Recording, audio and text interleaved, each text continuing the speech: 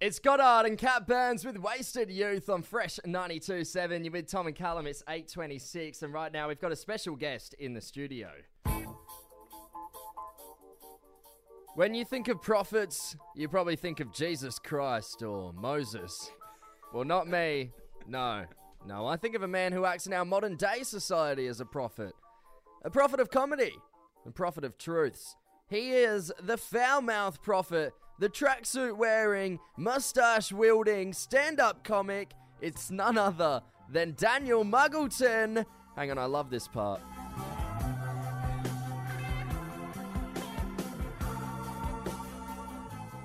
Thank you for letting me hear my favourite part of that song. Daniel Muggleton, how are you, mate? I'm well. Thank you so much for having me. That's very sweet. That's the first personalised jingle I ever got. Oh, beautiful. Yeah, what an intro for you. What an entrance. And what an entrance it is, because you are known for your double tracksuit in red, but you've gone for a bit of a summer fit this time. Well, I don't know if you've been here recently, mate, but the tracksuit is a horrific choice for this particular Australian summer. I feel weird. I mean, I feel like if you were wearing anything else but red, it'd be like Slash without his top hat or something, and I'd feel a bit unnatural.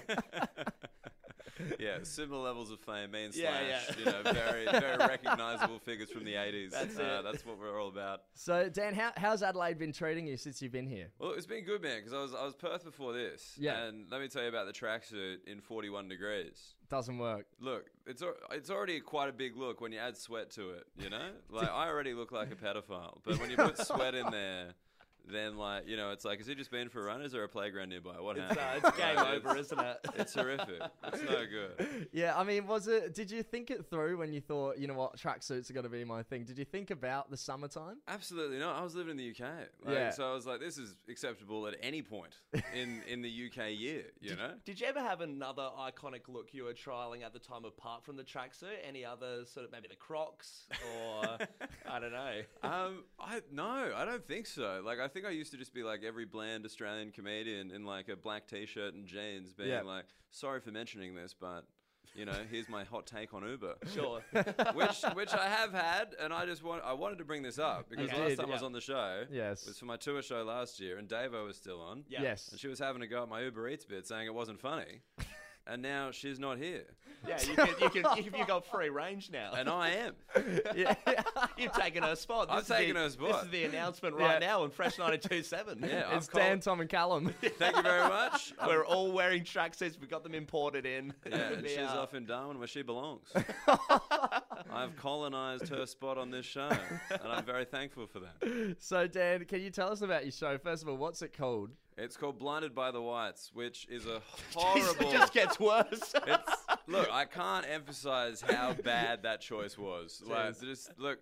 I go with the white thing in the show title. I think it's fun, but man, do people get the wrong idea. Like in Edinburgh, like straight up, I had Nazis come to the show. Oh, yeah, I was going to ask, do you get any like sort of coarse characters coming along thinking it's something else? Yeah, thinking this guy gets it like that.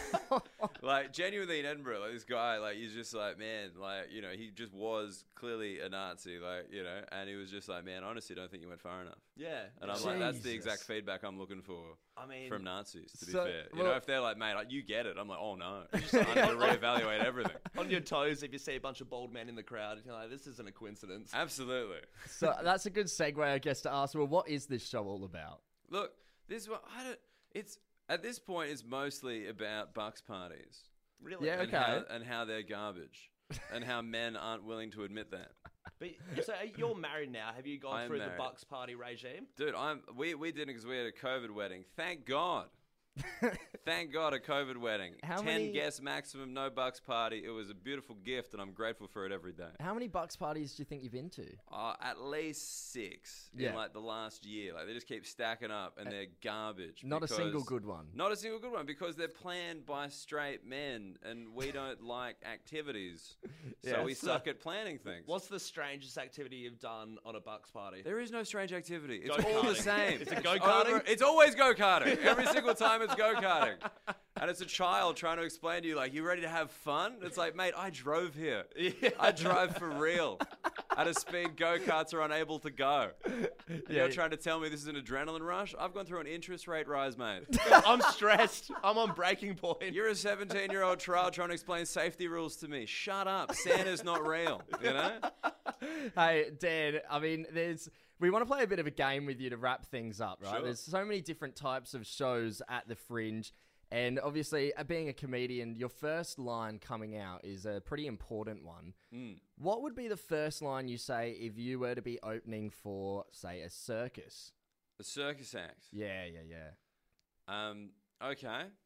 I'd walk out and I'd be surrounded by those weird circus people. Yeah. Very short, deceptively strong. Yeah. The kind of people you think you can bully, but you can't, because they'll throw a smaller lady at you and it'll hurt real bad. So you'll come out and you'll be like, hey, look, usually, I'm a law student who got into stand-up comedy. Now I'm trying to make my living in a tent in Adelaide. Yeah. So I'd be considered a bit weird. But given the context of this show, I look like a young liberal by comparison. Well, I like that you're weaving the comedy into it a little bit still. Can we give you another scenario, Dan? Absolutely. So your opening line as you come out to the stage for a show about nude magic. Show about nude magic. Nude magicians. Ladies and gentlemen, just when you thought magicians couldn't get any creepier, this guy thought he'd make his clothes disappear. Hey, that's a win. I like that. That's an Very absolute good. win. Very good, Dan. Daniel Muggleton, the foul-mouthed prophet, is performing at the Lark in Gluttony, and he's here until this Sunday only. Do not miss this incredibly funny man and his show, Blinded by the Whites. Dan, as always, it's been a pleasure. Thank you so much for joining us this morning. It's a pleasure, and I'd just like to reiterate, sucked in, Davo.